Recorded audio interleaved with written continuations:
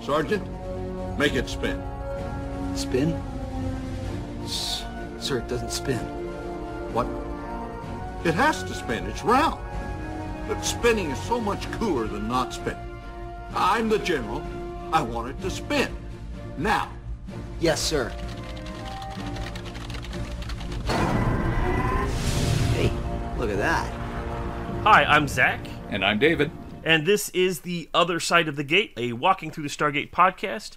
We are a semi-regular podcast where we talk about the plot points of recent episodes or older episodes of the show, or in this case, just sort of the way people die and how maybe they get better. You know, because it's sci-fi, so not every time they don't always, stay dead. Yeah. Sometimes they come back. Indeed. So this is also a show that we're going to hopefully be pointing out various things in these episodes that foreshadow other things, and so you should be paying attention to these things as you rewatch and rewatch the show. Yes, because we all rewatch and rewatch. Yes, and sometimes we don't talk very well either. But yeah, Zach and I have both watched the series many times, and there's a lot of trivia to dig into these, so we can be a bit trivia obsessive too, and like those little details, knowing they may become important. And I like researching stuff, so that's always fun for me. And I have to say, I am thrilled that you like to research things, and I am thrilled that you have taken it upon yourself to put together the show notes for this, because I love listening to you find all of these trivia things because I enjoy them, but I don't have the time to dig into them, and so I love that. Now that is what makes this podcast, I think, more or less different than the Walking Through the Stargate podcast. And that one, Brent and I are going to review each episode, and of course, Brent hasn't seen any of them up to where we are, and so he doesn't know the future, and so we try to keep things, future details hidden from him, spoiler-free, to keep him there. But that's not what we are going to be doing here.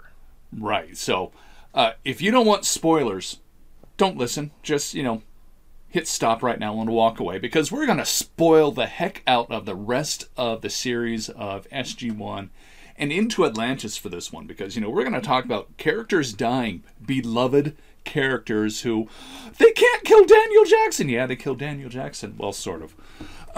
So they've killed him many times. Yes, but sometimes more seriously than others. True. But, sometimes dead is better. Well, there you go. So you get, if you're dead, you get really great scripts sometimes. Yeah. So as we'll talk more about exactly what we're going to do here, but, how do they contact us? You can do a lot of ways to contact us. One way, you can email us. Email. Okay, I've been working on this for a while, so I'm going to give you something you've been asking for years, of someone to give you an email jingle. Okay. All right. Here we go. So, ready? Give me a beat. All right. WALKTHROUGHTHESTARGATE@gmail.com. I'm not a great singer, but, it's been going through my head for a long time. Well, there you go. So what you need to do now is clean that up and, polish it up a little bit, get a little backbeat under there, whatever. I don't know, whatever. You do whatever you need. Or you pull out your old WKRP in Cincinnati. Yeah, see, you caught the riff, didn't you? I caught that. And you build that up, and we can totally use that. Yeah, that's not going to happen. Well, okay, so, dear Patreon listeners and other listeners, because you'll get to hear this eventually, if this inspires you, go for it. Or if you want to subscribe to the Patreon even more, just to force me to clean that up and make a proper production out of it, go ahead, That works too. Give us enough votes, we'll work on it. Yep. So you can email us, of course, at walkingthroughthestargate@gmail.com. We also have our website, wtts.space. .space. Or walkingthroughthestargate.com. I will say that not too long ago, I joined a Stargate Facebook group based out of mostly based out of Australia. Right. And I was talking to some of the guys, and I mentioned that I do this podcast, and they're like, "Oh, here, go ahead and pimp it out and talk about it." And I'm like, "Well, okay."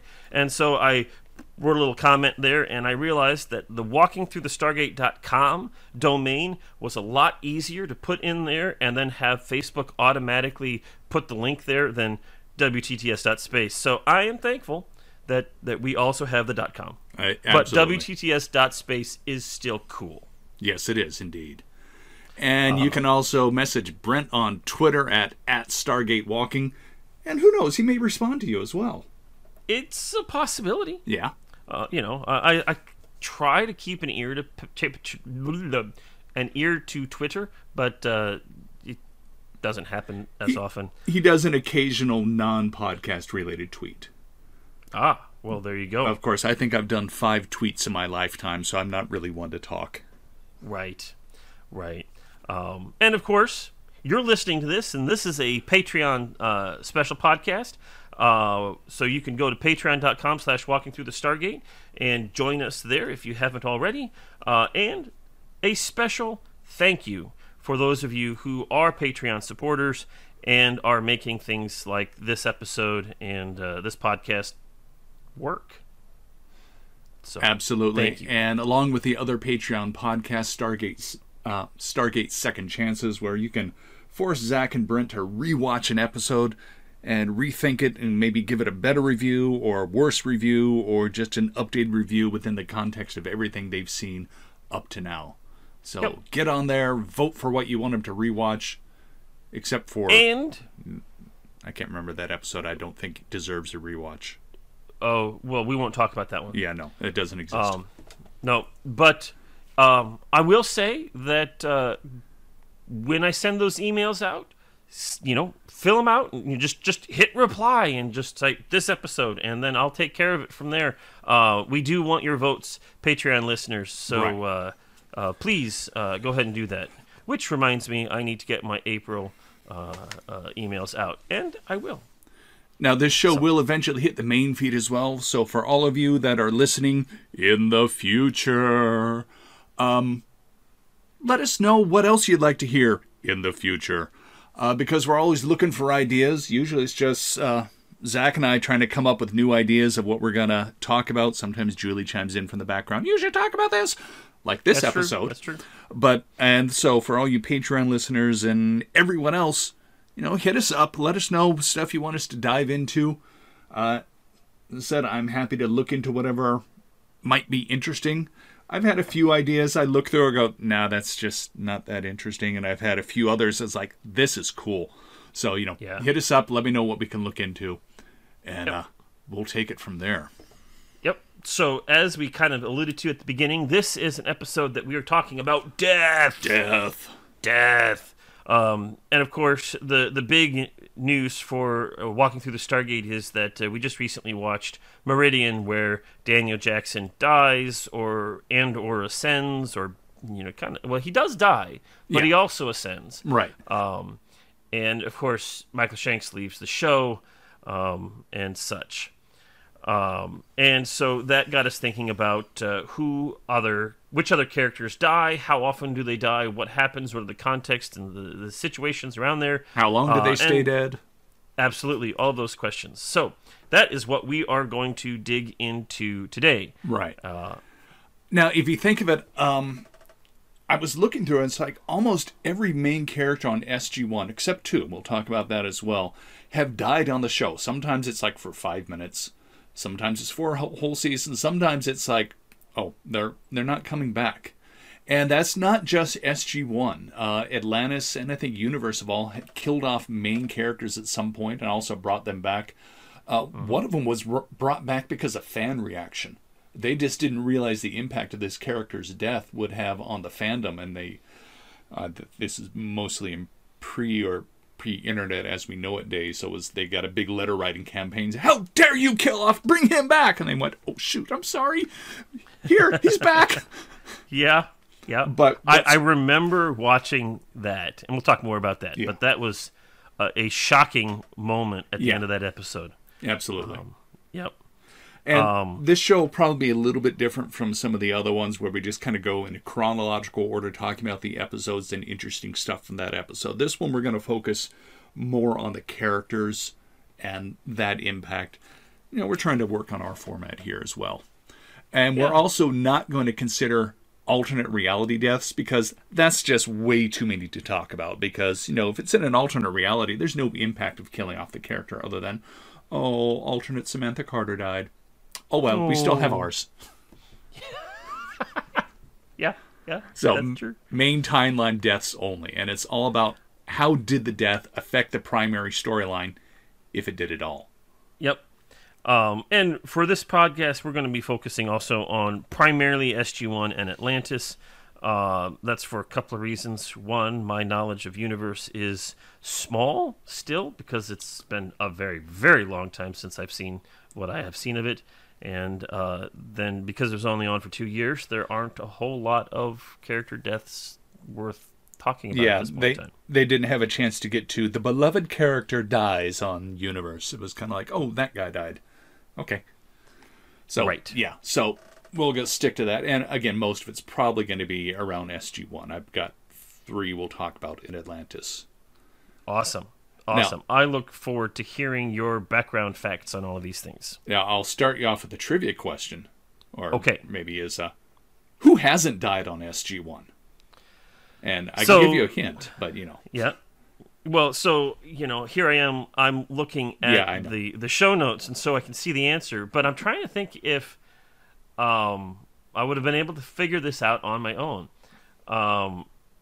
You know, one of them is Jonas Quinn. Jonas Quinn never dies in the show. Right. He does get his genes scrambled to high but, heaven. there's no death for him. That's true. Even a short term. He also gets that brain tumor that nearly kills him. Yeah. But no death. Right. And Cameron Mitchell, I'm actually a little bit surprised that he never dies. Yeah, I'm too, and it took a little going through. I mean, I think there are some alternate realities where things have changed, but he's even still alive in those. But again, he was only a 2-season character, just like Jonas was a 1-season character, and it would not have been as big a shakeup to say, we're killing Cameron Mitchell in this episode. It was like, oh yeah, the new guy. So I do have a question. So when he was with the Sodan, was he presumed dead for a while? It's not quite the same thing, but that I'd have to go back and look up. That's a plot point. I can't remember. I'm not. It's not in my head right now. All right. So, Patreon listeners and everybody else, if you know that answer, let us know. Yep. We'd love that. Okay. So, which character should we start with? You want to start little and work our way up to the big ones? Sure, we can do that. Let's go with... How about Teal'c first? Because he's a big character, but oddly enough, he didn't really have any dramatic deaths that the characters knew about. Well, there was one. He was killed in Demons. Remember that one with the Unas who, my lord Satan demands a sacrifice. That was an interesting episode. But he died in one of the witchcraft trials. You know, if we throw him in the water and he dies, he's not a demon. If he lives, he's a demon. Well, that's helpful. That's awful. Yeah. Yeah. He was apparently killed in that one. It's not really a big impactful death. I mean, the character saw him go in the water and die, and the bubbles went up, and then the bubbles stopped, and they went, oh, Teal'c's dead. But we, the viewers... And everybody in the show thinks he's dead, until, you know, even O'Neill and Carter and Daniel all think that he's dead until he sits up and he's like, I put myself into a deep state of Kel-Norim. That's the answer to everything, isn't it, Teal'c? Kel-Norim. Well, yeah. Well, you know, but he didn't have any candles underwater. Well, you know, the candles are just for the ambience. Okay. They're not for the... I mean, you know, it's not like he plugs himself into the candles. Yeah, I know. Okay. Whatever. I don't know. I'm making stuff up too. Anyway, you were saying? Yeah, so everybody else thought he was dead. He was in Kel Norim. And, of course, when you're in Kel Norim and you have a very, very slow heartbeat and you don't use as much oxygen as a result of that, so long as you're not stuck in a vacuum that is going to do all sorts of other bad things to your body, that it at least is plausible. Right. That could happen. For me, though, this is what I was trolling Brent with, one of those plot armor deaths. That, okay, we know he's not dead. Because this is a minor point in a storyline. It's just to drive this story forward. But we're given the impression that he's dead. Impact of the story, okay, it moved the story forward in that episode. But after that, it's kind of an interesting episode in that it advances, the Sokar storyline, which, as we know, was a storyline that really kind of fizzled out at the end. It did. It was an interesting premise, but, that's about it. And frankly, I don't remember what I put a rating on that, but it's not the greatest episode on the planet. No, it's a middling level episode. Yep. It's no Emancipation, and it's no Bane on the opposite sides of the spectrum there. So Bane is the height of television. Yes. What could be better than that? Nothing. Yeah. It's the height of television. It is at the summit. So after Teal'c dies there, the next time he died, and this is an implied death because we saw his lifeless body given to Apophis, and we were going, oh no, Teal'c's dead, and we saw explosions and whatever. That was on Exodus. Right. It's a good chance that he was probably actually dead. At one point in time later on the series, we do get armor that can take a staff blast, but we don't have that right now at this point in time. So taking a staff blast to the back is good chance that he died. Right. Of course, Apophis, and actually it was, wasn't it? What it was Tanith who Tanith picked him up. Yeah, Tanith presented him to Apophis as a great gift. Right. And we can assume, knowing what the sarcophagus can do to people, that this is probably part of his brainwashing.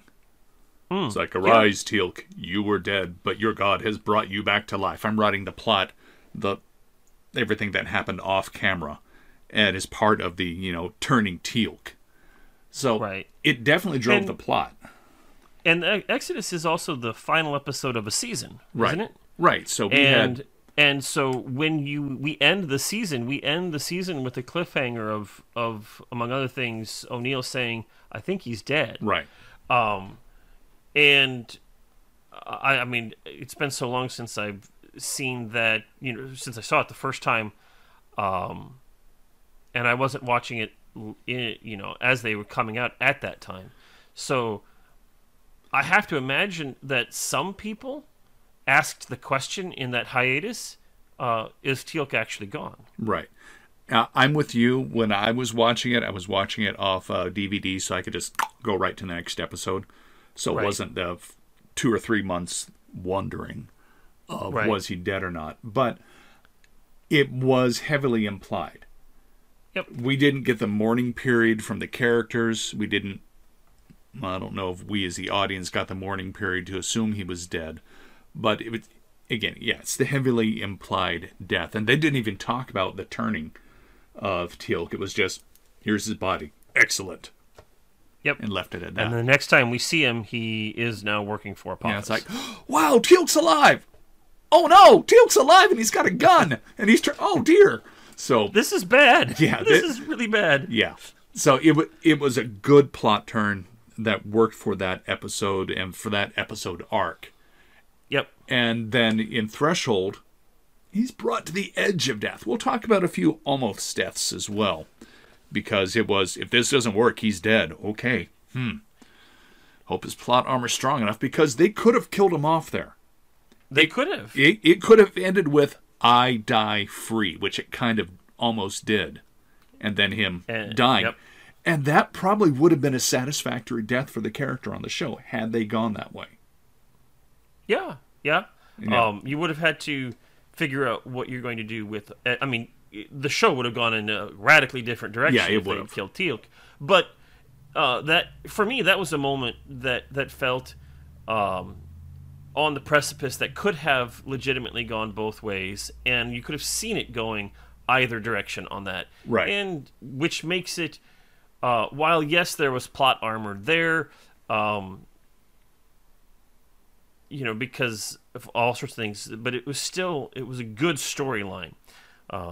So when you're using death in a storyline, this type of thing is the way to go. When you have something that you feel that the story could go either direction and it would be satisfying. Right. Now, if they had killed him off, who would you have wanted to replace him? Some other nameless Jaffa, or Yeah, bring well, that's in- a good question. This would have been at the very beginning of season 5. right? It You seems could like have brought in a Tok'ra at that point in time. Yeah. That would have been an interesting possibility. they needed muscle, though, and that's That is true. One of the functions of Teal'c, as sadly to say, is he is the muscle-bound guy.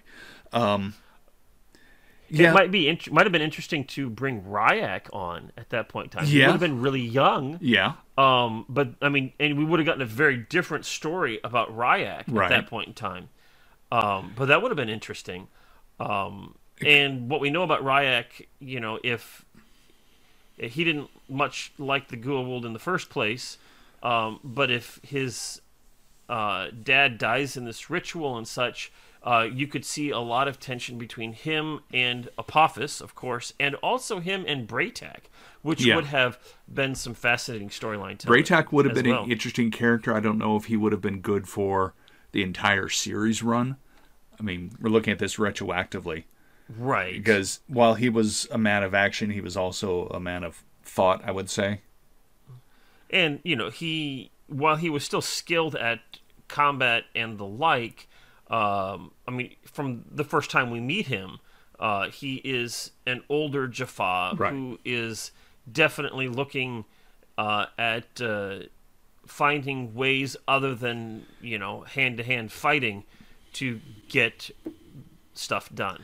Yeah, I think if they had killed off Teal'c and tried to bring in another Jaffa, that would not have been a popular move. I would agree with that, yeah. Because anybody would have been compared to him. Interesting enough, we do have a really good Ryak storyline coming up in actually the beginning of season 6 with Redemption.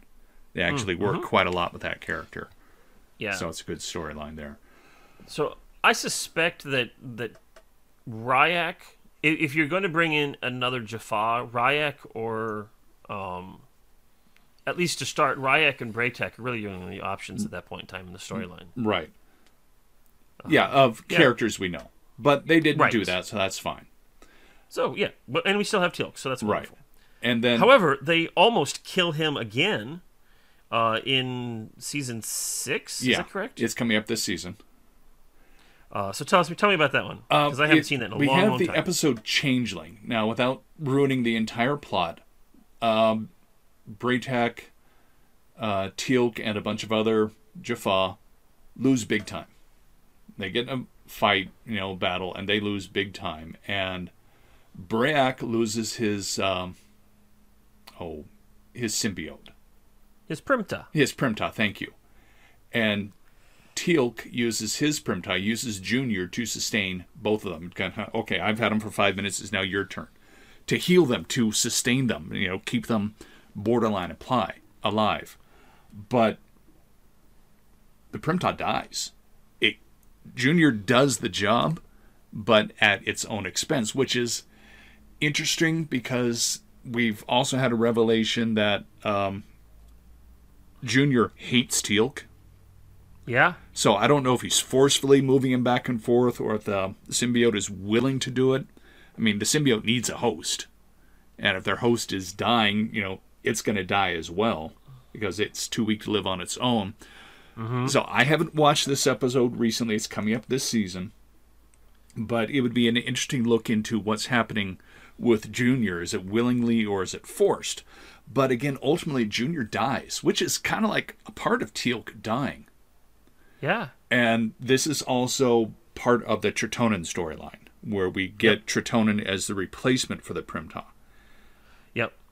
This is that moment in the Tritonin storyline where I'm like, oh, okay, so we're going to say Tritonin and we're going to move forward. I guess that's a thing. Because up until this point in time, with Tritonin, it had been introduced in the episode Cure, if I remember correctly. Yeah, it was a couple episodes before that. So, but at that point in time, like, well, we got this thing and it kind of works, and we gave a sample to the Tok'ra, and all of this stuff, but then they're like doing stuff, and in the final analysis, they're like, well, we've got this Tritonin, and that's just like ground up Gould. Yeah, but where are they getting these Gould? How does this is all? This is a storyline that is just has once Tritonin is introduced, is just kind of glazed over. They just kind of accept that it happens, that it's there. And where do they find all of this refined, ground up Gould to make the Tritonin? If I remember, I think at some point the humans come up with a synthetic version of it. Do they? I think so. I'd have to go back and look, because you're right. They would need kind of an endless supply, because it's essentially a drug they're taking. It's not one shot and you're good. It's kind of like, no, you take your daily multivitamin of Tritonin and vitamin C and vitamin D, and you'll be fine. Yep. I think they do come up with a synthetic one. If I'm wrong, I'm wrong. I seem to remember that as a plot point. It's, I'm, as usual, a few episodes ahead of you. I haven't come to that plot point. Sure. What's interesting to me as a kind of sideline to this one is a lot of people really don't like Season 6. I like Season 6, despite Jonas Quinn. I really don't have a problem with Jonas Quinn, mainly because there's a lot of plot points and game-changing ideas that come about in Season 6. Yeah. We got Tritonin, we got the Prometheus, we've got a bunch of other stuff. Those are just two big points. There's a lot We've of learned that the ancients are an early version of human. Yeah, that's in this season. Yeah, which leads directly to Stargate Atlantis. Right. We get the rounding out, or the making Anubis into not just the new Gould, but wow, this guy is 10 times worse than anyone else. Mm-hmm. And we've got Ball, who was previously just a background character, coming to the foreground in Abyss. And there's a lot of good stuff in Season 6. And I was reading some people talking about Stargate and go, no, Season 6 never happened. No. Okay, you can not like Jonas Quinn, but Season 6 is a good season. From my point of view, there's a lot of very important stuff. But we're not here to talk about Season 6 yet. That is true. I will say that, I don't have a problem with Jonas Quinn. I like the character Jonas Quinn. Do I miss Daniel? Yes. Do I think on some levels the Jonas Quinn character is a carbon copy of Daniel in a different skin, a different body, and does that do a lack of justice to both Daniel and to Jonas Quinn? Yes. There are problems with all of that. And yet, still, it's a good character. Yeah. And there's a lot of great stories that happen in this season. He's a little bit more comic relief, but in some ways he's also a little smarter than Daniel in different ways. He absorbs knowledge really quickly. He's a sponge. He becomes the audience surrogate for most everything in this season, which is both a good and a bad thing. Right. Yep. Okay, enough of Jonas Quinn in Season 6. Jonas Quinn doesn't die, so that's all we're going to talk about. Oh, that's right. Yeah, we're talking about deaths, not about how great Season 6 is. Okay, who do you want to talk about next? Another minor death? Let's go through Sam Carter, because this is one that doesn't have a whole lot of... she doesn't die very often. No. I found 2 deaths. One in where almost everyone dies in the Nox. Right. They get ambushed by Apophis and his crew, one of the few times Apophis is out leading the hunting party. The main point of the storyline is to introduce the Nox. But Sam dies, Jack dies, Daniel dies. Oddly enough, Teal'c doesn't die in that one. He's captured, but he doesn't die. But they're all revived by the Nox. So, yes, you're dead. Oh, no. Oh, they're fine now. Okay, great. Yep. And then entity where it's implied up to the last 2 minutes of the show that she's going to die. Yeah. Even with Jack shooting her, knowing that she's going to die.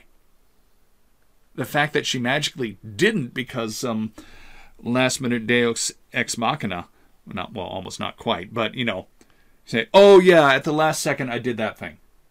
Oh. There's a little plot armor going on there. Exactly. But it's implied. I mean, Jack was shooting her knowing what he was doing, that the second shot was going to kill her. And you get that line from Janet at the end that's like, she is brain dead. Yeah. I mean, her body is living on because we have it connected to machines. Period. Full stop. Yeah. And then, of course, you get the whole, I'm in the computer. Yeah. I'm in the computer. And everything is... Yeah. Yeah. So she died, and they could have killed her off then. Then they got to bring in another character. Would it have been a satisfactory ending for the character? Probably not. It's not a good way for Sam Carter to go out, getting taken over by a computer and having Jack shoot her. But No. it was interesting in that, as I said, Jack knew what he was doing. He knew that second shot was going to kill her. Right. Somehow it didn't. Fade to black and, oh, no, I'm fine. Yeah. All right, cool. So be it. Yeah, That's so be just it. the way it is. Okay. Now, if we want to keep on the family theme, we'd have to go to Jacob Carter. Now, Sure. Let's move to Jacob. Now, Let's talk about Jacob. Jacob was dying when we introduced him, or at least the second episode we introduced him. So we knew he was not long for the world. No, we actually learned that he's got cancer in the first episode when we first meet him. Right. Okay. We hear, but we don't realize it's as bad as it is until you get to Tok'ra. Right. And it's like, Which is the this second is time the only way we're going to save you. And they even somewhat implied that, yeah, we can keep him alive, and we don't know for how long. We're going to kind of cure this, but it's more like we're going to keep it in check. It was, as we really find out in the long run. So Jacob does eventually die, but it's not the cancer that kills him, but it's more that because Selmak died. Right. Right. And this is also where we can learn, although it's implied with Lord Yu as well, that the symbiotes don't live forever. They have very long lifetimes. And Selmak was the oldest and the wisest. right, he was the oldest and the wisest, but he wasn't going to live forever. Now, we've seen this, as I said, with Lord Yu as well, because they're implying he's very old as well, and in upcoming episodes we're going to see the impact of age of both the host and of the Goa'uld in them. So again, further implying the groundwork for, yes, the symbiote can die of old age at some point. It may be 5,000 years, but they can die as well. So, yeah, he's going to eventually die. Now, why did they kill him? I mean, this is the first of what we're talking about here, permanent deaths. Yep. And Yep. my feeling, it was essentially that the Tok'ra storyline was over. Because this is around the end of Season 8. I'd have to go back and check it again. I'm pretty sure it's around Season 8 or in Season 9. But effectively, the Goa'uld storyline is over except for Ball. The Tok'ra storyline is pretty much over. And they didn't need the characters anymore. Right. So I think they said, okay, well, let's give them an ending. And they allow him to die. But kind of, I don't know. You kill the host, and it's like, oh, sorry. I'm sorry, not kill the host. You kill the Goa'uld. It's like, okay, the thing that was keeping you alive and keeping your cancer at bay, sorry. So, if I recall correctly, it wasn't his cancer that came back and killed him. It's that, like, when symbiotes die, they release a neurotoxin. Yeah. And they can. Like, Selmak was wanting to die without doing that. Uh-huh. But if I recall correctly, Jacob was like, no, Selmak, I need you to help solve the problem with the replicators and all that stuff that's going on there. And basically insisted that Selmak stick around so long that Selmak got to the point, past that point of no return. Right. He no longer could die without You're right. releasing that neurotoxin. Admittedly, it's been a while since I've seen this episode. So they were saying that they didn't have to release the neurotoxin? So my understanding, again, it's been a long time since I've seen this, is that if, like, on day 1 or day 5, Selmak and Jacob are having conversations, and Selmak says, I'm going to die soon. And if you let me die on day 5 or sooner, then I can die and I can prevent the neurotoxin from being released. Okay. So it's a conscious then effort. I will die, but you, Jacob, will survive. And Jacob is like, Selmak, no, I need you to help with this, and this, and this, and this, and this. And wouldn't let him let go until it passed that point where he no longer had the capacity to prevent that neurotoxin from being released. Now, so that when Selmak dies, Jacob also dies. I'm going to say that this is also a plot-driven choice, and they, shall we say, forgotten, and they being the writers, that many Goa'uld have died in the person's body, and they've just gone with, the host will just absorb the remains. I mean, there's an entire episode upcoming, Nightwalkers, where an entire town has symbiotes in them that are kind of dormant during the day, and they kind of come up with a vaccine for Goa'uld, which they never use after that. But they said, they'll just die and the body will reabsorb them. And there's a couple times where they refer to that as well. So it's kind of like, well, sometimes when they die, they release a neurotoxin. Other times they don't. And sometimes they don't. Yeah, so I will accept it in the Jacob and Selmak storyline. I just kind of will have to forget about but that doesn't always happen. Sometimes they just die and things are fine. Yeah. But well, fair enough. It still goes back to big moment. Yeah, it was at the end of season 8. Yeah, that's right. They're trying to work out the one of the mini super weapons, and they needed Selmak to do that. They did it and died at the end. But it was also part of the last push against the Goa'uld, which effectively wiped them out as a galactic superpower, except for Maul and his clones. So it was a heroic death, but it was also we're done with pretty much everything Goa'uld. They're not going to be a threat except for this one guy, and he's a threat, but not on a galactic level type of threat. Right.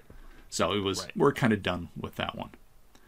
Now, I'll go with another real minor death, and it's more of an implied death, and that's Vala Maldoran.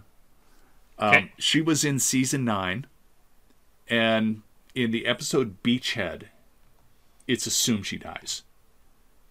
I'd have to go back and watch it again, but it was one of those, she's kind of written out, and it's like, I think she's dead. Well, last we saw her, she was under heavy fire or something like that, and it's assumed she's dead. And it's not a big mourning for the characters or even the audience, because she was kind of a minor character. She had only been in a few episods of season 9. If I recall correctly, at that point in time, like at the beginning of season 9, Amanda Tapping was pregnant. Right. Or, and so was going through maternity leave and all of that stuff. And so she was out for the first 9 or 10 weeks of the series. And, of course, they wanted somebody to fill that role, and so they brought in Vala Maldoran, Claudia Black, for that. And then, of course, when Amanda Tapping comes back, then they have this epic thing with the giant supergate, and Vala saves the day because nobody's listening to her, and transforms her character from completely selfish to selfless, and then she dies. But then we have our main female character, Go Sam. Right. So she was a new character brought in to fill a gap. She was a recurring character. I liked the character. She was definitely a shift in characters on SG-1. She was unlike anyone who had been on the show before, and that's a nice shakeup. Long term, I don't know if she would have been a good character for 8 seasons of the show, but she was an interesting shakeup as a recurring character. But she was popular enough, and they brought her back. And she was brought back later in season 9, so she was off-screen dead for a few episodes.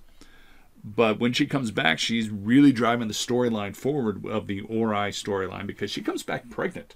And she's pregnant with one of the primary villains, as we find out. Yep. So I like the character of yeah, Vala. enough that you named your cat after her. Enough that I named my cat after her. Yeah. And it is an appropriate name. Right. Yeah. But Okay. impact of the storyline of her death, minor, or of her coming back, big. I will go with that. Yeah. Yep. So, How about General Hammond? all right, we'll go with General Hammond. Let's do that. He died off screen. He had been written out of the show. Don S. Davis effectively was retiring, similar to how Richard Dean Anderson wanted to step back from the show. So he was retiring. He left effectively after season 8. He took on another role, the head of Homeworld Security. 7. He left after 7. So you're right. He left after the Battle of Atlantis. He was still around in season 8, but right, exactly. Sorry, I got my seasons wrong on there. Yep. So he took over a new Department of Homeworld Security. So he was there, but his role was diminished. And by the time season 10 rolled out, he was gone. And then we learned in Atlantis that he died. And I don't remember that in Atlantis. well, it was season 5. I don't know that you made it through season 5. No, I haven't actually watched season 5, so Right. that would explain that. He got a mention. It was like, we've got a new Prometheus-class starship. It's the General Hammond ship. General Hammond, yes, he died of natural cause. He died of a heart attack on show, and the reason they killed him on the show is because Don S. Davis had died as well. I mean, sure, they had written the character effectively out. He came back occasionally as needed because, he's agreeable to that. Impact of his death, sadly to say, is minor. Because SG-1 was over by that time. Right. He had left the show eventually. We've gone through a couple different leads of his role on SG-1. He had a few space-based roles, and it was nice to see him, but the actor was retiring. And the impact of General Hammond leaving the SGC had a big impact on the show. Yeah, we had 3 commanders after his absence. We had Dr. Weir, who was a big change. Yeah. Yep. And then she left for Atlantis, and then Jack takes over for a brief period. Yep. And then we get then Landry. Yeah, Hank Landry. And he was, again, another big change. We're back to a military commander. I like Hank Landry. He was very different from General Hammond, but he's still a likable character. To me, he's almost what some people call a stunt cast, when they bring in a much bigger name, not a TV star, but someone who'd been a film star into the role. Right. So it was a big shake-up in characters and all that. So, but his impact of leaving the show, that shook things up definitely a lot in Stargate Command. But of his ultimate death, unfortunately, I got to say it's negligible because the show had moved on by that point. Right. But so it was more that he was written out, but we do have to acknowledge that the character did die because the actor died as well. Yep. Let's move to Jack. Jack, yeah. Now we're getting into some more impactful deaths, and none of Jack's deaths are permanent, but they're big. Well, Indeed. One of them is. So, like with Sam and Daniel, he died in the Nox. Okay. Yep. Brief Moving Candle, we've lost him because he can't leave and he's going to die. We know he's not. Well, just remember that farming is an intergenerational endeavor. Exactly. And when you get old, you turn southern. Uh-huh. Yeah, it's interesting that this, society based off of Egyptian and Greek mythology goes southern when they die. Well, I mean, to be fair, that was just Jack, not the people of Pelops. Well, we never So, saw we them don't- get really old. Yeah, but it's safe to assume. Yeah. We can definitely assume that when they get old, they'll just turn southern. You never really saw old people among them. Jack was the only old people. Everyone else was 30, or some of them were a little bit older, but we never really saw any of their 100-day-old people there. Interesting. Yeah. So well, there's problems with that episode, left and right. Yeah, I agree with that one. It's fine. If it never happened, wouldn't be any big deal. I think they had one mention of him a little bit later, but it was a standalone episode, and it's fine. It was a Jack story. Yeah. We have also then Fifth Race, right, which he gets the stuff downloaded into his brain, and he certainly nearly dies and was going to die if nothing happened, and then fortunately he was able to get to the Asgard, and the Asgard says, hey, you have ancient stuff in your brain, you shouldn't have that in your brain, so let's take that out. And he's like, woohoo, yeah, he's all better. All better. And then he does it again later in Lost City. Yeah. Is that right? Lost City? Yeah.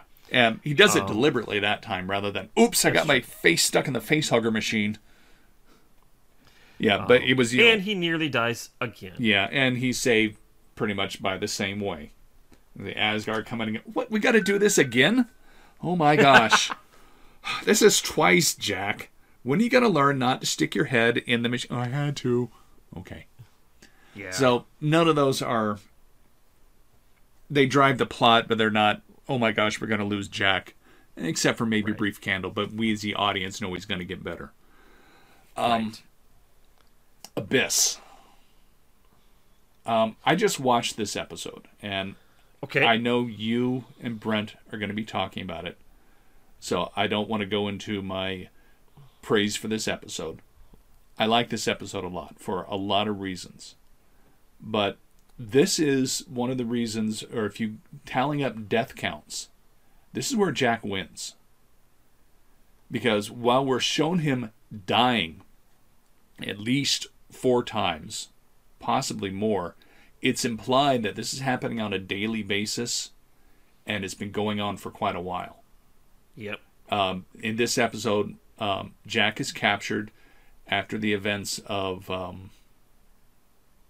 episodes that came before it, after Frozen, where things happen, plot. He goes to the Toker. There's another place where he nearly dies. True, it's nearly died. Gets that. Yeah, that's true. It's like he's going to die. The only people that can save him are the Toker and a symbiote. We're assuming he's going to be better because he's effectively placed in a stasis, but we don't know what's going to happen. They even jump over an episode without telling us anything. Yep. But he goes to the Toker. They give him a symbiote. For plot reasons, he goes to Baal's fortress. He's captured by Baal, and Baal tortures him by killing him over and over and over and over again. And this is also the episode where we get the return of Daniel. And that's a lot to talk about as well. This is kind of, for me, the opposite end of the spectrum. No, that's not quite right. This is a good companion piece to the one where Daniel dies. Because it deals with a lot of the same issues of the how to ascend and letting go. And beyond that, I don't want to say too much. I like this episode. Right. 1, I watched it recently. 2, it's a darn good episode because of what happens with Jack. It's okay. I got to stop talking. Hold me back because I don't want to talk anymore about it. But I expect a good rating from you on this one. Well, without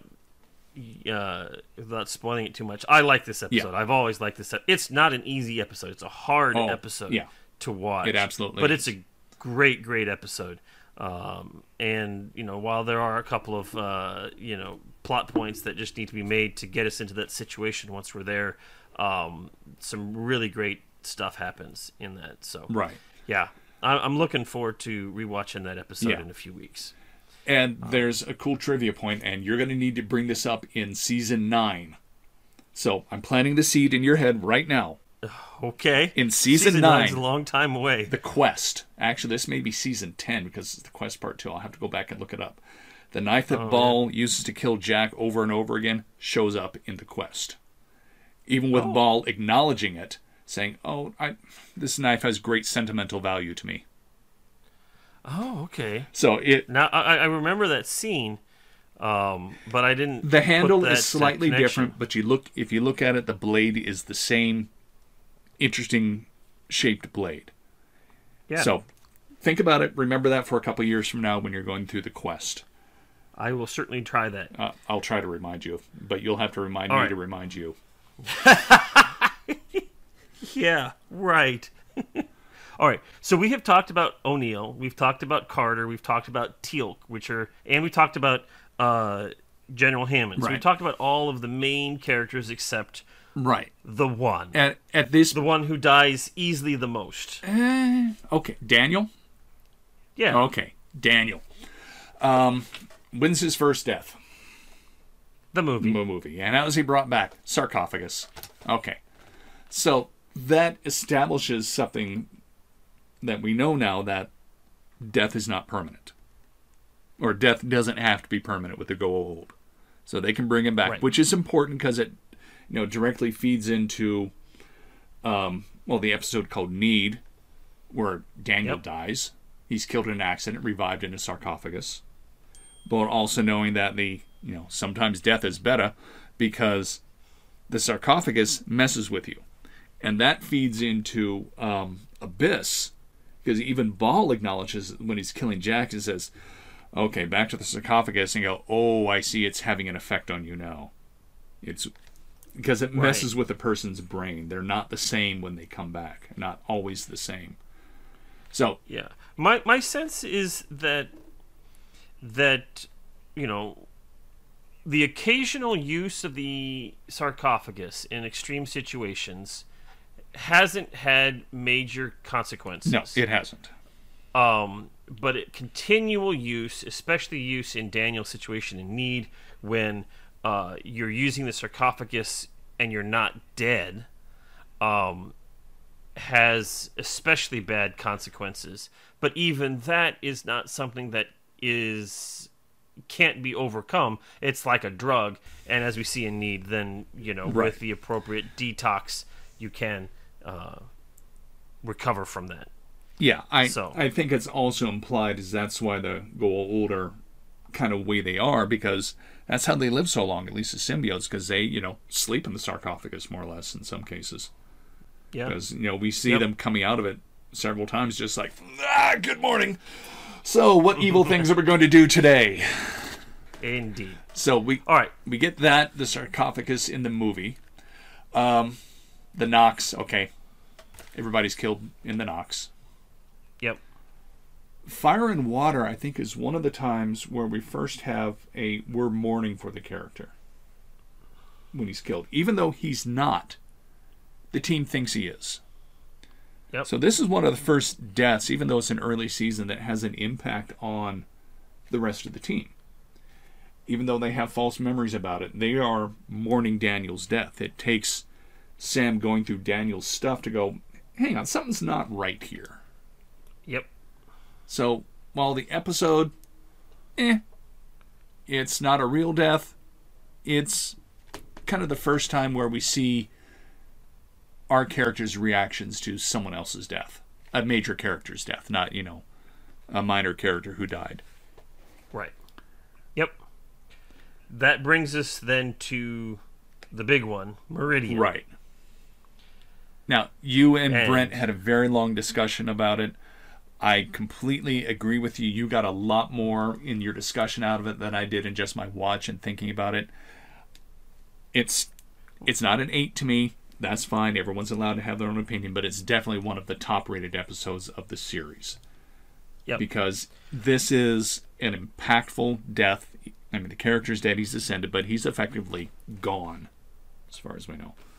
And yeah, Right. It's an important episode. It's a really good episode on its own. And it is the first time in the whole series that you have a significant character who is dead and gone and they're not planning to bring him back. Right. Now, even at this point in time, they were thinking, well, there's the opportunity for season 6 for you to make some guest appearances, possibly. But, at the time that he dies in Meridian, there was no plans for a season 7, Right. and even fewer plans of the possibility of bringing Daniel Jackson back as a main character. So he was gone. This is also the Done. first time that the death, well, one, it's not just a single story or an implied they'll be back. It's where the actor wanted to leave. Right. Now, the story kind of changes depending on when Michael Shanks is asked about it. You know, when it happened at the end of season 5, it was, they're not treating the character right. I'm tired. I want to move on. Other people have said is he left because he wanted to do movies. He wanted to become a bigger star. And it was just, it's time for me to leave. I don't like what they're doing. I think this is my time to leave the show. And as you said, this is when they're leaving Showtime and coming on to Sci-Fi. And it was kind of written as an end of series because it's written long before it's filmed, and it's filmed long before it airs. So it's not like they filmed it, no, they wrote it Tuesday, filmed it Wednesday, and showed it Thursday. This was long thought out. Right. Daniel's role had kind of sort of changed, and as he said, Michael Shanks wasn't happy with the direction. They felt his character kind of become one note, and he didn't think he was using him to his full potential. I don't disagree, but that's kind of true for every character on the show. That is the Jack O'Neill character. That's the Sam Carter character, it's the Teal'c character, it's the Daniel Jackson character. They all have their roles. That he wanted more, I can understand. You know, people leave jobs for much of the same reason. I'm not being fulfilled in my job. I want to move on to something else. Well, and, you know, the fact of the matter is, most TV shows don't last more than 5 years. Correct. And so if you've had a 5-year show, you know, I totally see him wanting to say, let me try something different. Right. And just see where it goes. I get it. Now, other people who have said they knew Michael Shanks and have talked to him about it said it wasn't just for the, I don't like what they're doing with my character. Others have said, and this is all just, you know, speculation and quotes from people, said, oh, I know his brother-in-law and I met him at a party once, and it was that he wanted to do other stuff. It wasn't so much that he didn't like the characters, he wanted to do other stuff, and the show was holding him back. That was what their opinion of that was. And that may be true as well. Problem you get when you get into a TV show like this is how many other shows have you seen these actors in? That they kind of... Not many. Yeah. They kind of get, you know, typecast. Now, in a conversation I had with someone on Facebook about the death of the character, he actually did go on to do other stuff, not just cheesy sci-fi movies. He was on a Canadian show for 5 years about a supernatural hospital drama. And it only aired in the U.S. once. I remember that. I never saw it, but I read about it. It's like, that sounds interesting. A medical procedural involving ghosts and spooky things. That might have been interesting. So he did go on to other stuff. From my experience, most of the other stuff I saw him in was one-offs or bad sci-fi movies. He had a recurring role on Smallville as an archaeologist. Carter Hall, also known as Hawkman. I love Smallville. Yeah. We've talked about that. But I enjoyed Smallville as well. And it was always fun for me when I saw Michael Shanks. Like, I enjoyed oh, it. cool! Look at that! It's that guy! Awesome! Oh, and he's Yay. playing Hawkman. He's not just some random guy. He's playing a named character. But, yeah, that kind of goes to his idea of he wanted to expand his resume, do other stuff, get off the sci-fi show. Now, the thing is he came back 6 episodes later. And as you talked about, there wasn't a big gap between season 5 and season 6. Right. Which would imply that the writing had begun on season 6, probably around the time of... Well, actually, I don't know when season 5 was filmed. We know when it was aired. It could have been filmed much before that. But there wasn't like a whole season gap. As it was, what they're saying is, hey, Michael, about Daniel Jackson, we know you want to leave, but we got this cool story. And they showed it to him and goes, that's Daniel Jackson. you can bring me back for that version of him. Yeah. So they bring him back in Abyss, but they're bringing him back differently. And what do you think about his character after he comes back, starting in Abyss? It is a richer character. It's a deeper character. It is far more multi-dimensional when you see him come back in Abyss, and then Changeling, and then one of the season finale arc of that series, the season 6, whatever. I can't remember exactly the names, but when you see him come back and he's ascended and he's dealing with this, and then also in season 7 when he comes back and he doesn't have his memory and then he gets his memory back and all of this stuff. It is a richer version of Daniel Jackson, 100%. Absolutely. And I mean, while I always enjoyed Daniel Jackson as a character, and I kind of resonate with that character, the development of the character during and post Ascension is a much richer character. Right. Now, 100%. Jonas Quinn, as we've talked about, is Daniel Jackson plus, so they brought in the same character but made him a little bit different. So that kind of proves that what Michael Shanks was saying is that his character had become one note because Jonas is kind of the same guy. Yep. And that was also why he agreed to come back, because they gave him this richer character. They gave him more to do, gave him a lot more facets to his character. So yeah, I would completely agree with you on that. Mm-hmm.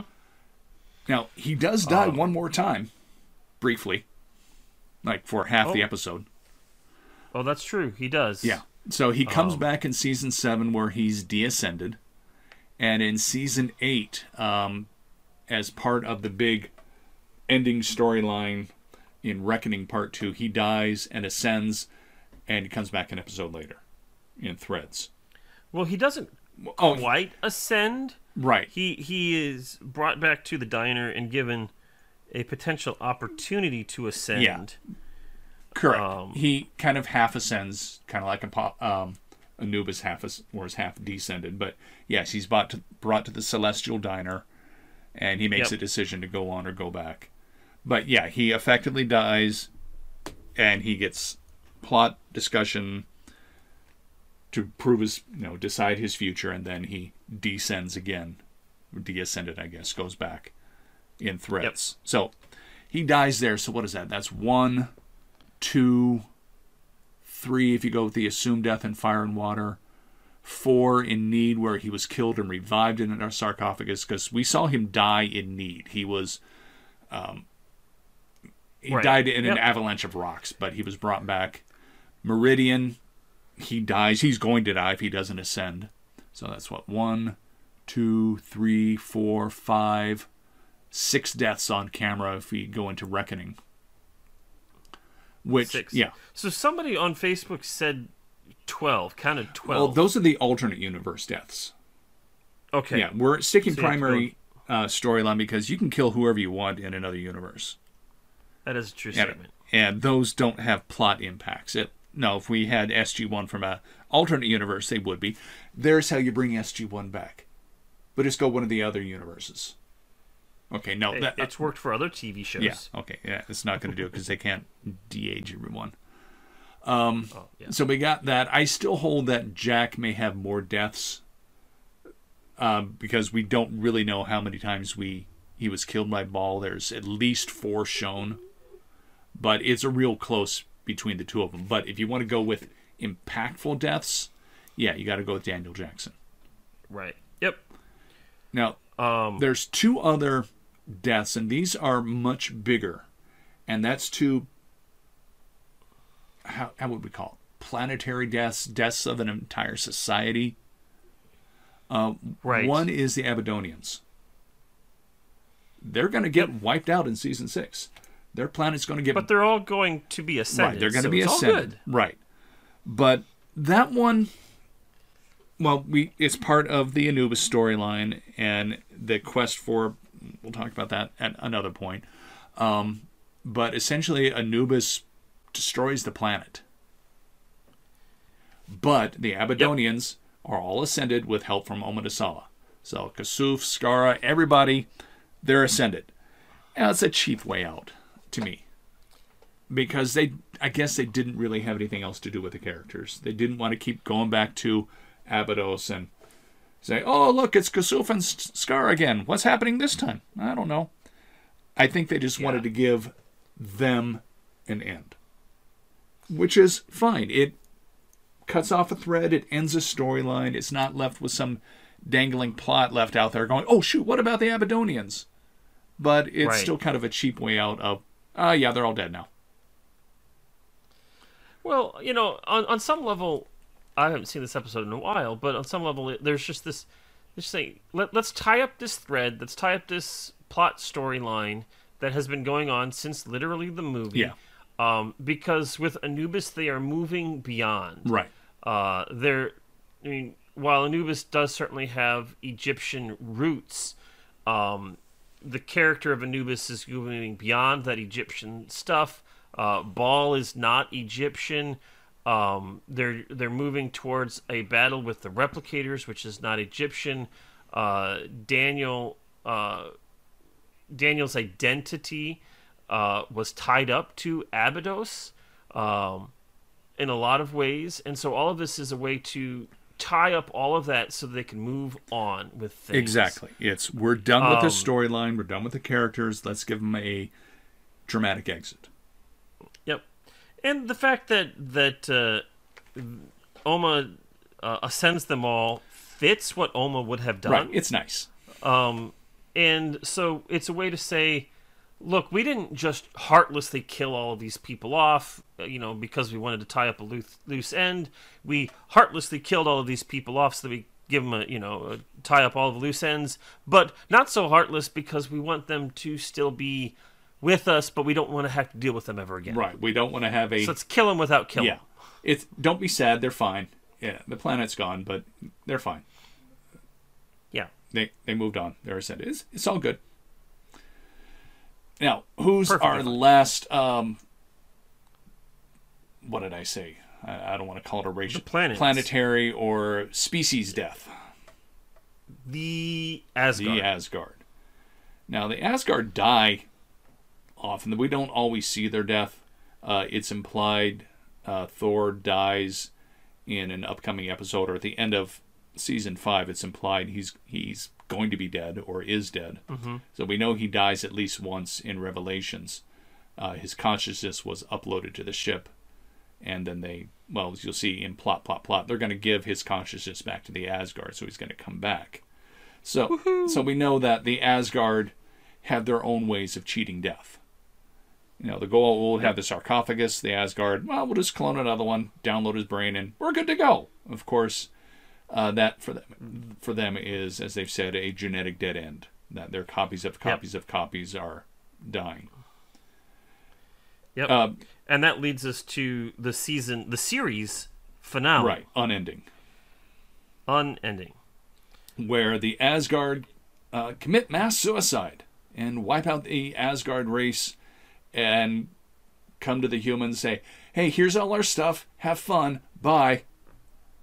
So, do they, it's been so long since I've seen the finale, do they actually commit a species-wide suicide? Well, or do they just say, here's all of our stuff and we're out? Well, plot-driven wise, they send the command, all Asgard come home.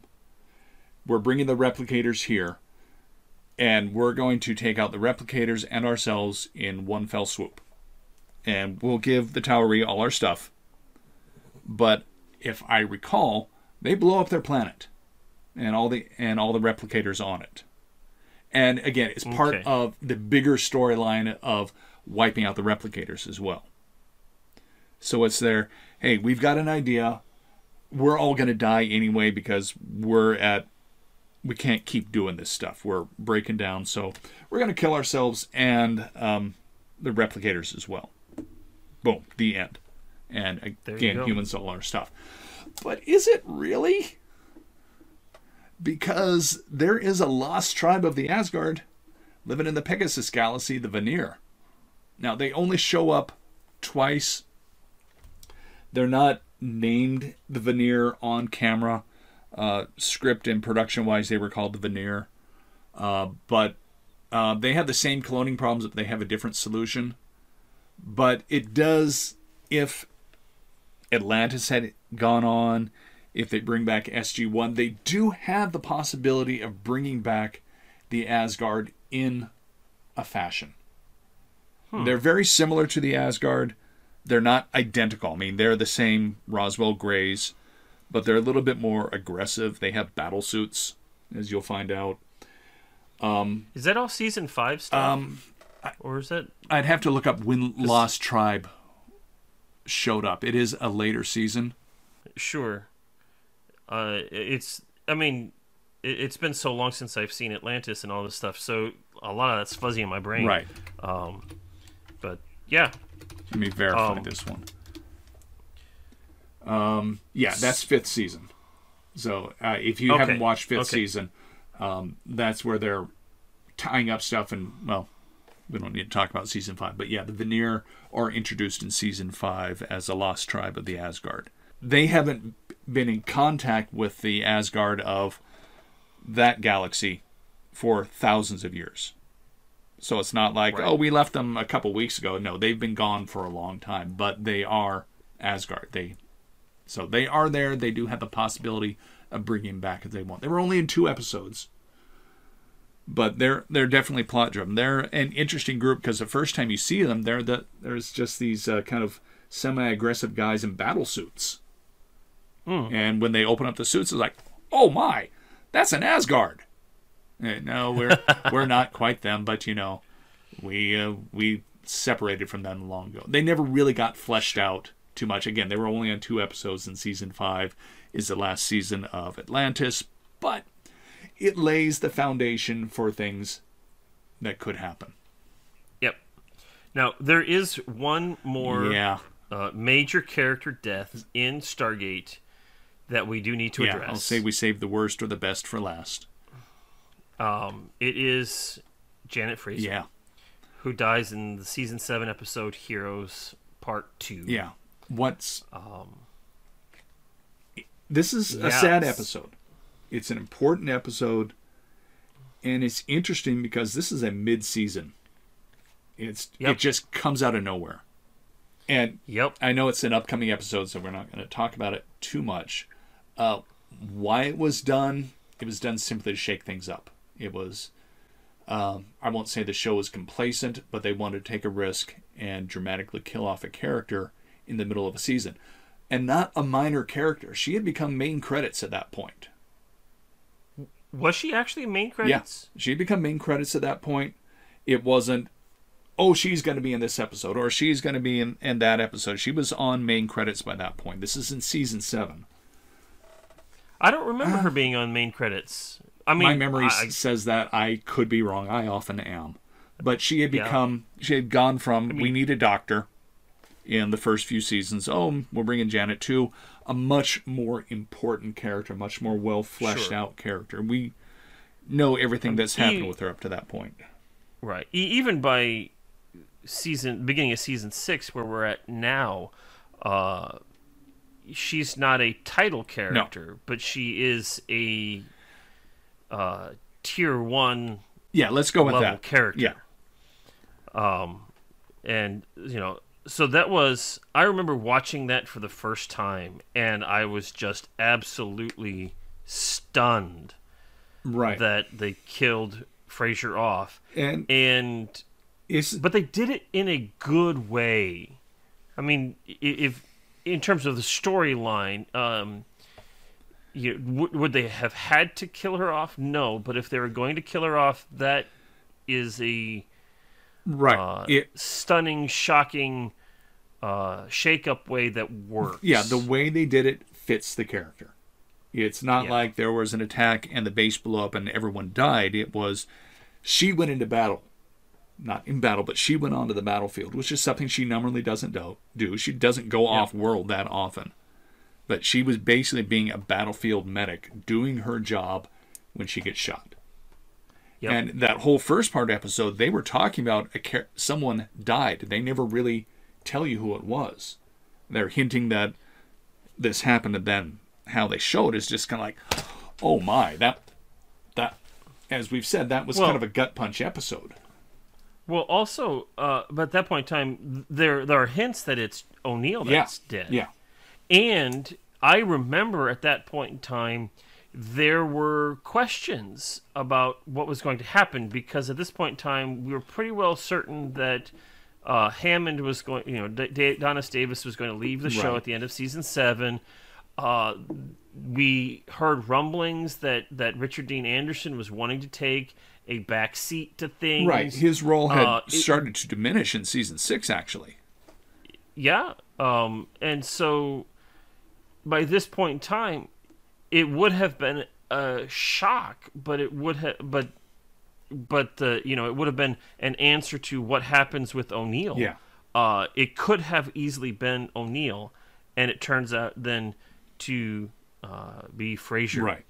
And that's part of why it's a good is not good, but good plot point, good story driven of, you don't know who it's going to be. You know it's going to be someone, or it's implied it's going to be someone. You have your suspects, and then they just do the total turn on you. Go, no, it's that person. Yeah.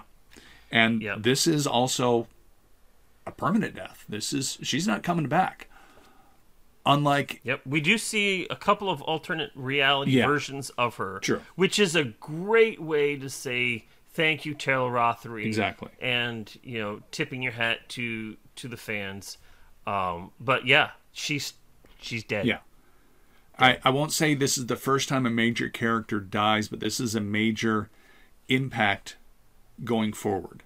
I mean, we've had characters die on screen, but they came back. There's the ones who haven't died, like Jacob Carter, the Asgard, General Hammond. They've all died off screen. Their impact of that death was sad, but not a big shakeup. This is as big a shakeup as Daniel Jackson dying, but this one's permanent too. Yeah, there's no sarcophagus, there's no clones, there's no ascension. Just gone. And sadly, that's sometimes just the way it happens. They're there one day and then they're gone the next day. Yep.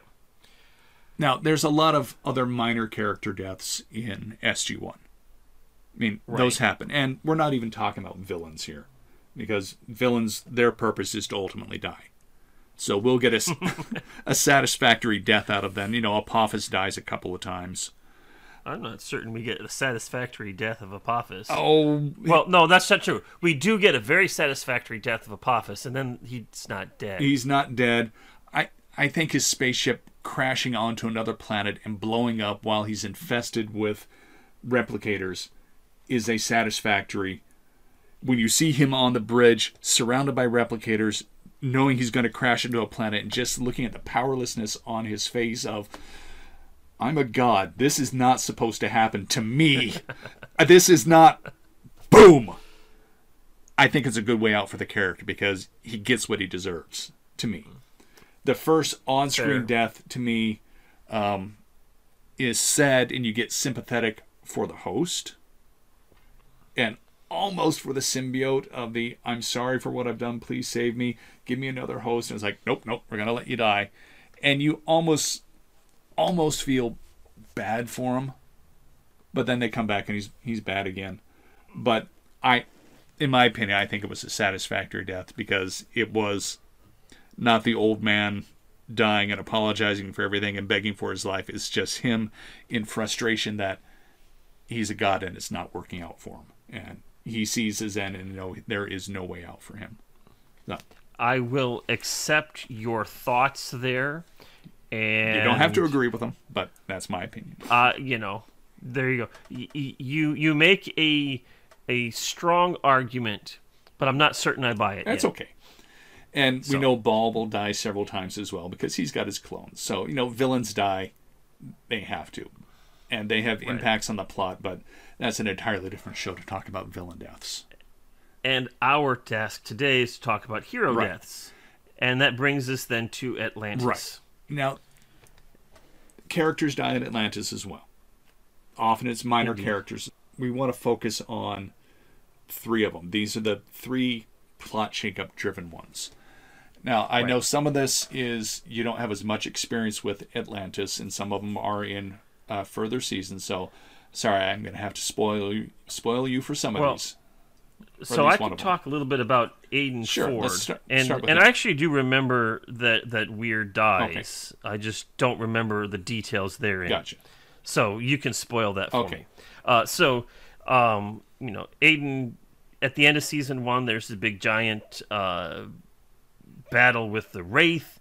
The Wraith comes and starts to feed on his life force, and then there's a giant explosion, and he ends up in the water, and we figure that he is dead, killed by the Wraith and killed by an explosion. And that would be more or less the end of it, except for we discover that he's not quite dead yet. And then he is affected by the Wraith. Right. He's like 1/4 Wraith at this point. He's in control of it, but he has definitely changed. Yeah. They try to bring him back, and he's like, nope, don't want to, and he leaves. And that's the end of Aiden Ford for a few episodes. Right. He doesn't die there, but he's kind of gone. Now, this is part of the actor's write-out, that he wanted to leave the show. For a lot of the... Go ahead. Was it Rainbow Sun Franks who wanted to leave the show? Is that what happened? Yeah, I'd never really heard the backstory. That's part of it. He wasn't happy with his character on the show. The writers also were going, we don't know what to do with this guy. So he wasn't quite happy. The show, they weren't unhappy with him. It was just, we got another character. We're not sure to do with it. And they also wanted a little bit more. They wanted to bring in some other characters. They're going to bring in Jason Momoa in season 2. He was still relatively unknown. He'd been on Baywatch and a few other things at that point, but he was a relatively unknown. But they wanted to kind of, again, do another shakeup. And they needed to bring in a Teal'c-like force. Right. And they didn't have that. And they said, well, we've got so many characters, so many actors on this show. So, raise your hand if you're not happy on the show. Rainbow? Okay, come here. We're going to talk. That's how I see it. But have a good day. Yeah. So he's written out. Now, he comes back. He's not dead at the end of season 1. Actually, this is a crossover between end of season 1 and season 2. It's in the first episode of season 2, Siege Part 3, I think it is where he says, I'm out. And he takes off on a puddle jumper. Right. Okay. But he does come back at the mid-season 2 episodes later, finale. he's back. Oh, is he back in Runner? Yeah. Do you see him in that? Yeah. He's here to help. I'm better now. And he tries... he's a different character. But it's part of his slow write-out of the story, shall we say. Right. He deliberately runs into a culling being to help the team. And then he's gone. Until episode 10 where he's back. And he has his own team. But it's a much more aggressive team. It says, he captures an Atlantis team, and I need your help. We're going to take out this Wraith ship. And they're going, what? No, we can't. Really? And they're not quite with him, because this is a different Aiden Ford than they left. Right. He's partish Wraith. He's not quite the same guy. And then he ultimately does take out the Wraith Hive ship in episode 11.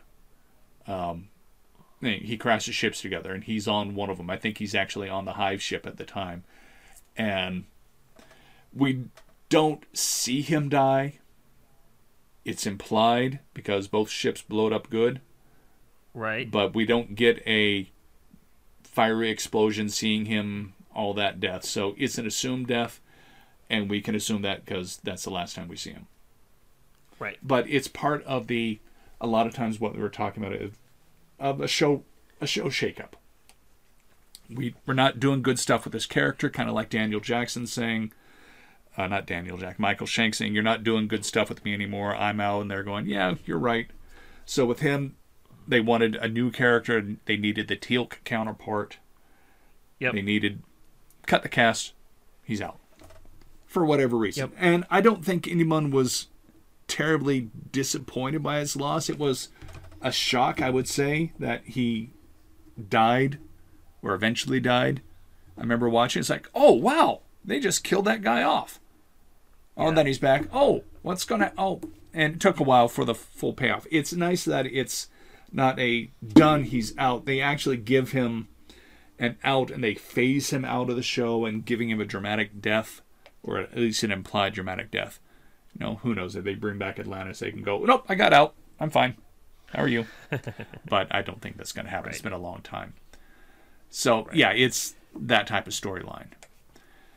That brings us to the next big one. And this is probably I would argue this is the single biggest character death in all of the franchise. Even more than Daniel? But, you know, yeah, they killed Daniel, but they bring him back. Yeah, okay. Of course, they bring Carson back, too. Yeah, but differently. Now, I will say, well, let's talk about this. We're talking about Dr. Beckett, right. Dr. Carson Beckett. This is along the lines of Dr. Frasier dying.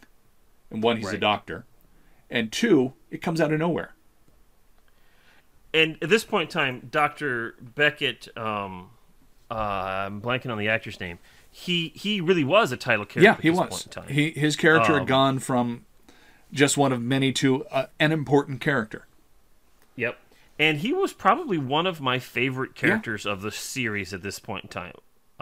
And so I loved his Scottishness. I loved his fear. You know, he sort of had some Dr. McCoy vibes of being afraid of different things, but it was in a different manner than Dr. McCoy. You know, I really appreciated this character. I loved this character. Right. And it was an absolute shock when I watched this episode. Yeah. The episode he actually died in was written as it's a day off. And what do they do when there's no things happening and then the bad things happen? You know, effectively, there's a bomb in a patient. It's a tumor. But, you know, the Wraith or whoever the bad guy was that did it implanted a bomb in a patient. They go, well, we need to operate. And they go, that's not just a tumor, that's a bomb. And he dies saving the patient when the bomb goes off. Yeah. And they think that maybe they lead it up with the sense that they're successful. They save the patient, they get the bomb out, he's walking away, things are good. We saved the day, the heroes win, and then boom. Yeah. I agree with you. That was another come out of nowhere and oh no. Oh jeez. Now this was actually planned. At the beginning of the second season, because this is season 3, episode 17, after the second season of Atlantis, it was hinted that they were writing him out. I mean, they had talked to the casts. Reports had come out that Beckett was going to be leaving the show somewhere near the second half of the season, so it wasn't a surprise to the character, to the actor. He knew he was leaving. Okay. And this was something they had planned. It's still part of a cast shakeup that they wanted something to really mess with the characters on the show, and this definitely did it. And that they even said he will probably only appear in a few episodes in the fourth in later seasons. So this was planned, sort of, that we're going to kill him off and maybe he will come back somehow. So while no one knew this, that he might come back, but it was kind of implied and it had leaked out that he would be leaving the show. But killing him off, as we know, turned out to be a very unpopular move. Yes. And like with Daniel Jackson, the fans went, what the bleep?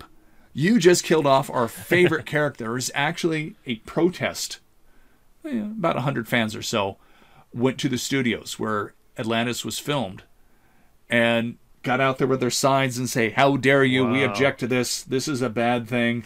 They had a bagpipe band playing. There was another protest at Comic-Con in 2007 after they had killed off the character, going, how dare you? And that's when the writing team, the production team said, yeah, this may have been a bad idea. Now, if you look in the story, because they did imply that he might be coming back in season 3 before he dies. Season 3, episode 2, Misbegotten. Michael the Half-Wraith takes a cell sample from Dr. Beckett. We don't know what he's going to do with them, but they say, watch this. We're focusing the camera on this so you can see that's happening. Now, you don't know what's happening. But they did lay the seeds for his return before they killed him off. So it was planned to kill off the character. Maybe, I don't know, somehow bring him back. Then they had to kind of change course and say, yeah, we're going to bring him back, and he'll be back as a character because Michael cloned him. So we see him back in season 4. It's like a full season later because he dies in episode 17 of season 3. He's brought back in episode 18 of season 4, where he's found by the Atlantis team. And it's a huge dramatic reveal when they come in and they're raiding whatever base, and he turns around and goes, "Where have you been?" And they're going, "What?" It's about time. I've been over here for a year. Yeah, he really doesn't know what's happened. He doesn't know he's been cloned. They find out he's been cloned. And right. So season 3, yeah, it was an impactful, sad, oh my gosh, they just killed Kenny death. And we know, no, he's dead. And he does not come back for that season. He doesn't come back for season 4 for much of the season. So as far as we, the watchers, know, he's gone. Yeah. And it was like with Dr. Frasier, as you said, it's like it comes out of nowhere, sort of. Now, there's a lot of cast shakeups on Atlantis. Atlantis, in many ways, has a revolving door of cast members, which leads us to Dr. Elizabeth Weir, unless you got anything else you want to talk about with Carson Beck. Nope. No, let's move on let's close things up with Dr. Weir here. So, at the end of season 3, the actress, she felt her role was being diminished, and it was. They were saying, you know what, we want to bring in Samantha Carter to the show. So she felt her role was being diminished. So she decided to leave the show. She was, I'm out. So at the end of season 3, beginning of season 4, she was injured, captured by the Asurans, which are the Pegasus Galaxy version of the Replicators. They're more human form replicators, but they are replicators. They tried to assimilate her in a Borg-like fashion. And she ends up sacrificing herself to save the team. So she's dead, as far as we know. She died the heroic death, resisting the replicators of the Asurans, saving the team, and it's a satisfactory death for the character, as far as we can see and remember on there. And then in season 4, she's back. She is an Asuran at this point. She's an Asuran clone, as it were. She's like Replicator. She is the replicator version of Dr. Weir, but she's not a replicator. She has her own consciousness. So they assimilated her, but her consciousness took over. So it was Dr. Weir in replicator form, unlike Replicator, which was a replicator version of Carter, who was not Carter. This was Dr. Weir. And she was leading an underground rebel team of Asurans who didn't like what they're doing. And she dies again. Except in episode 11, where, no, she wasn't dead. So, wait, who was that just died? Because, well, in the end of season 3, beginning of season 4, when she sacrifices herself, it's another explosion, but you don't see the character died. It's implied she's dead. So when we see her back in 10, we assume that she's an Asuran clone, but we're not sure. So when she comes back in episode 11, in Be All My Sins Remembered, it was, well, which one died? Was it the original who died? Was it a clone that died? We're never quite sure. But she dies again. Sort of, kind of, maybe. Or we see her back and she flies off, I think is what it is. And then in season 5, Ghost in the Machine, she's back. But what turns out happened is she had sort of ascended digitally. I think they call it a digital ascension almost. Her replicator form tried to ascend, but didn't, and she's back in another form. And then she dies again. So she comes back to save the team. I think this is, season 5 was the last season of Atlantis. They knew it, and they wanted to give everyone who was dead another chance to wave goodbye to everyone. They had already brought back Dr. Beckett. He becomes a semi-regular character after his return in season 4. He goes to Earth for a while, then he comes back to Atlantis. So he becomes a semi-regular character. And I think it was just they wrote Tori Higgins' role out, but they allowed her to come back when the plot allowed it, or when they say, hey, you want to come back for another role, for another turn as Repla Higgins? Sure, why not? So it wasn't so much that she left the show, but she left the show accepting her diminished role and came back as the plot determined. So she's back 1, 2, 3 times, 4 times as it were. Okay. And primarily in season 4, she dies at the beginning of season 4. She's back in another form, dying, saving people. But as she's kind of a replicator form, and as we learn, she's leading towards ascension in her own form. In season 5, she comes back, and I think she ultimately does die and fully ascend at that point. But this is all part of the big Atlantis shakeups, particularly in the command, because we have Samantha Carter who takes over. We have, now I can't remember. Woolsey, who Robert Picardo, who comes in for season 5. Right, he was actually part of Stargate Command for a while. Then he goes over to Atlantis and takes over. I like that character. They turn that character from we don't like him to we like this guy. He's never a villain, but he's a bureaucrat. But they do a nice job with that character. But that's part of the whole shakeups of the, I won't say a rotating cast, but they shake up the cast of Atlantis a lot more than they did with any of the other teams. I have to say that I think that has been one of my struggles with Atlantis, especially when it was first airing. This would have been, mid-2000s? Yeah, 2007, 2008, 2009. I was in the middle of my seminary education at that point in time, and so things were really challenging to watch TV. And with all of this cast shakeup, it was hard to stick with it and follow through, because the characters that I loved were moving on, and then I had to get to know new people, and then old people that I knew before are coming back, and I loved them, but it's a new role and it's a different situation, and I don't have time to watch episodes as they're coming, and then I'm getting behind, and I completely agree with you. There's a lot of shows on right now that kind of do the same thing, and if you can't get invested because you've got too many other distractions and the cast is changing, it can be tough to maintain a, shall we say, a relationship with a show like that. Yep.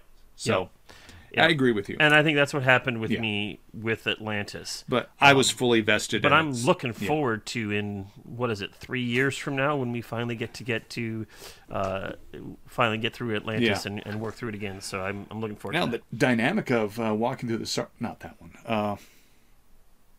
Second Chances? No. What? I'm brain fading this here. This one? The other side of the gate? No, Walking Through the Stargate. Your show. That's where you started. Yes. Sorry, brain fade. The dynamic of your show is going to change at that point, because at some point, neither of you have going to seen the episode. Yeah. So you're both going to be watching for the first time, at least with the end of Atlantis and with Into Universe. So it should be interesting to listen through that. But yeah. But I'm looking forward to it. This is going to be fun. To you, dear listener, this episode here is going to drop in a few days from now, as soon as David can get it edited, and you Patreon listeners will get this. Tomorrow, as we record this, we are going to record our recap of Season 5, and so you'll hear me and Brent and David, all three of us will be there. David, you said that you had another trivia thing for us. I do. I got. Julie will not be joining us for this time. Just life is happening, and so, but she'll be back another time for something else. And then next week, tomorrow's the 23rd. Today's the 23rd. Today's the 23rd, tomorrow 24th. in the beginning of May, we will actually start season 6, and then we'll keep going. And I am very much looking forward to it. So please join us. And if we missed out on any what you feel are important deaths, please be sure to point out our shortcomings. I got no problem with that. I think we hit all the major impactful character deaths, but if you feel like, how could you not talk about the guy who died at the beginning of season 1? That was an important plot point. Okay. But if we missed anything, please let us know. And if you have any ideas for upcoming shows, something you want us to deep dive into, please let us know. We want to try to become a little bit more regular. I think like with the Walking Through the Stargate podcast, we took a longer break than we had originally intended. So Yep. we want to get a little bit more regular. But unlike Walking Through the Stargate, where we just where you just have, we're going to talk about this episode, we need stuff to talk about. We need things. We need ideas, so please let us know. Tell us any way of your favorite methods to get a hold of us. Otherwise, it's just up to us to come up with stuff. Absolutely. Absolutely. So, thank you very much for listening, and hope you enjoy this and future podcasts of this series and stuff. I'm babbling, so I'm going to stop now. Well, you got to say goodbye. Goodbye. Bye. We have got the best jobs in the world, don't we? I'm gonna hit the shower. I'm gonna find the doctor. We are indeed suitably employed. Yeah, it was a good day.